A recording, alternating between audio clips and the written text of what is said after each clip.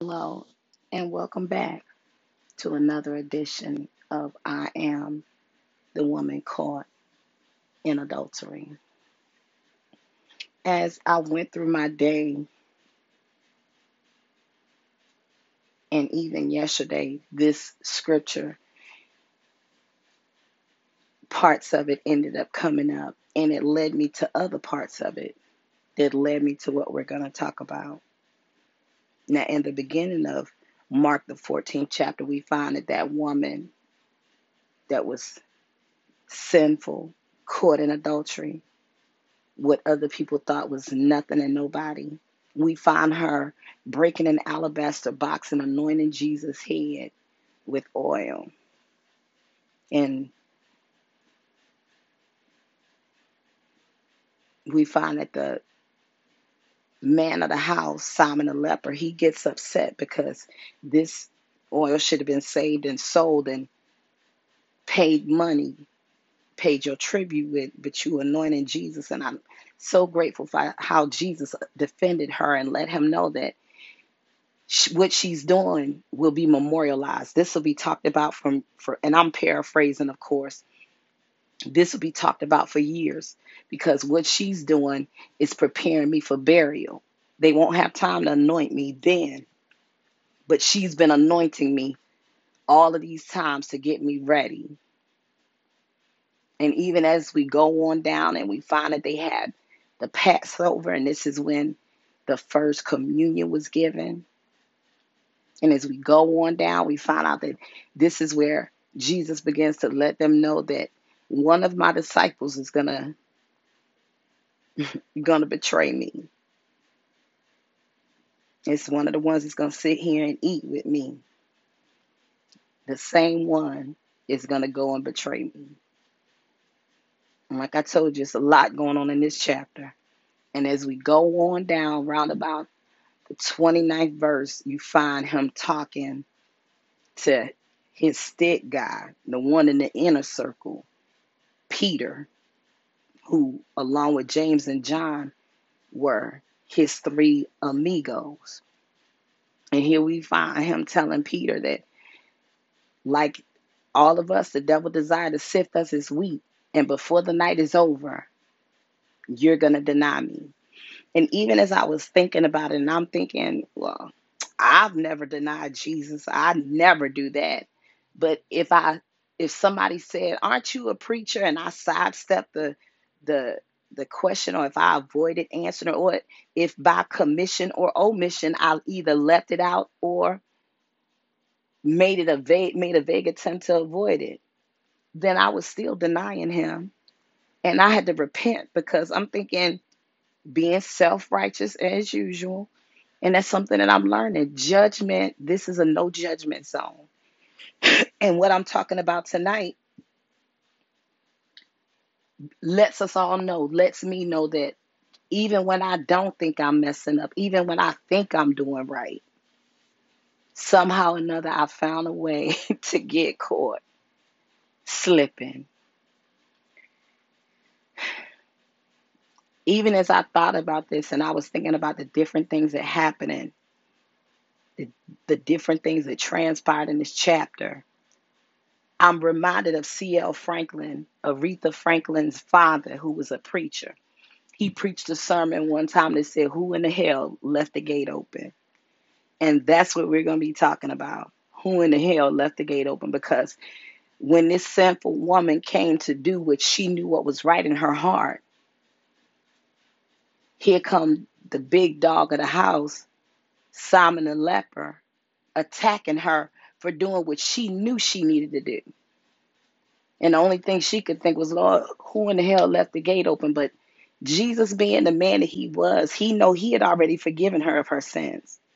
He knew that what she was doing was preparation for what was to come later.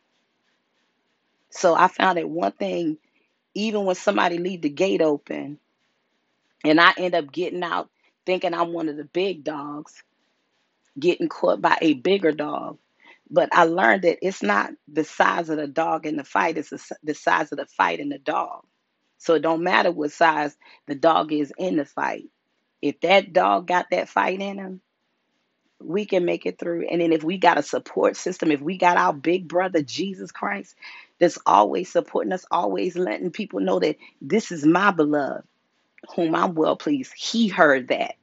So he makes sure that he passes it down to us because he said that we're made in his image and his likeness. So if he was told, this is my beloved in whom I'm well pleased, we hear the same thing.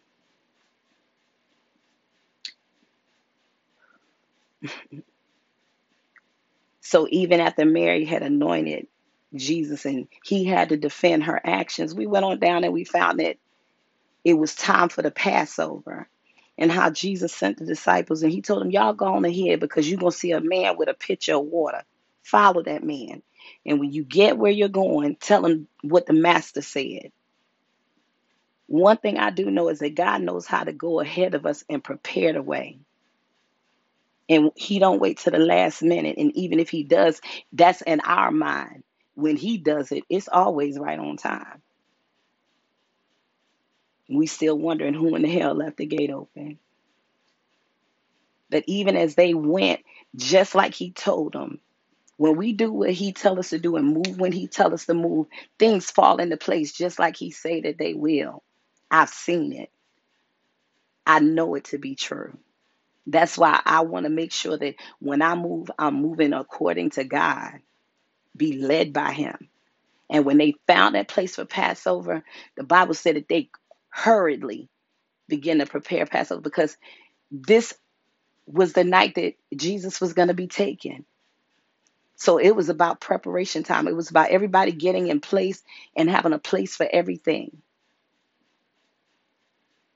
Even as they began to partake of the Last Supper, Jesus began to let them know that one of them was going to betray him. And everybody began to ask, just like I ask him when I feel like something ain't going right, Lord, what did I do? Jesus, what didn't I do? Well, Lord, what is it that I need to do? So we all find ourselves when it seemed like everybody hid on the chopping block asking who in the hell left the gate open and let all the big dogs, where do I go now? But him being him, as usual, made it plain that you'll know soon enough because he had already told him what that you do it quickly. Because he already knew what was going to happen. He knew what his time was, what he knew what his time was, even though they didn't. And even after they made it through the Passover and Judas came and kissed him, I can imagine that the disciples were thinking, who in the hell left the gate open? This, even though we've been preparing for this the whole time, this is not what we were expecting, and not to be brought down from the inside. But if you look back at history, that's how Europe ended up being divided into 10 territories because it was divided from inside. If you don't clean up on the inside, it shows up on the outside because there is a divide, right? So even as they were wondering who in the hell left the gate open, it came down to the time when Peter had been told, before the night is over and before the cock crow 3 times, you're going to deny me. And the more Jesus told him, the more adamantly he began to proclaim, no, I won't. I'm not going to be the one. Not I, said the blind man. But this same Peter, when the maiden came to him and asked him, aren't you one of the ones that were with that Jesus man? No, it wasn't me. It wasn't me. He thinking I'm out here trying to get warm by this fire. Then who in the hell left the gate open and let her get in here to me? And as he moved on to find another place to hide, somebody else, another group done spotted him. Aren't you one of those Galileans? Aren't you one of the ones that was with Jesus? And again, he adamantly proclaimed, no, that wasn't me, partner. I don't know who you think you're talking about. And how many people know that when a hit dog holler, you know that the truth done hurt? Because all that time he was quiet. But when they begin to point fingers and say, we know you, we done seen you with him. And each time after he would deny him, the cock would crow. On that second time, he realized, and it came back to his mind what Jesus told him. And again, I can imagine him wondering that who in the hell. And before he can even get out, done left the gate open. Here comes somebody else. And for the third time, because now he's scared. Now I'm scared because they might know that I follow Jesus. I could die. Well, I've learned to live is Christ, to die is gain. I can't make it to heaven if I don't die. And everybody want to go to heaven but scared to die. And there was a time I was scared of dying. There was a time that I feared death. There was a time that I thought death was a bad thing. But I came to realize it's just another way of transitioning. And at some point in time, unless we are caught up, and that's what I'm working towards, because I done told God, well, not like that. I done petitioned him because everybody's died. I want to live to be caught up. And if that's not his will, then death is what it is. But even as Peter said and denied that third time, like I said, before he can even get out, who in the hell done left the gate open? Somebody else done came in and let you know, I know who you are.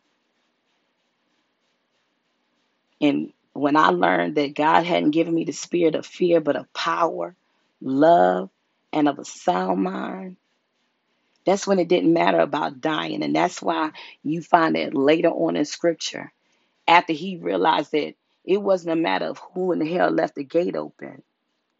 It was the matter of the fight that was in the dog. When he realized that it don't matter who left the gate open. If I got fight in me, because I know that he's worth it, it don't matter who in the hell left the gate open, because I already know that he has everything under control. He has everything in his hands. So no matter who left the gate open, long as the fight is in the dog, the battle's already won.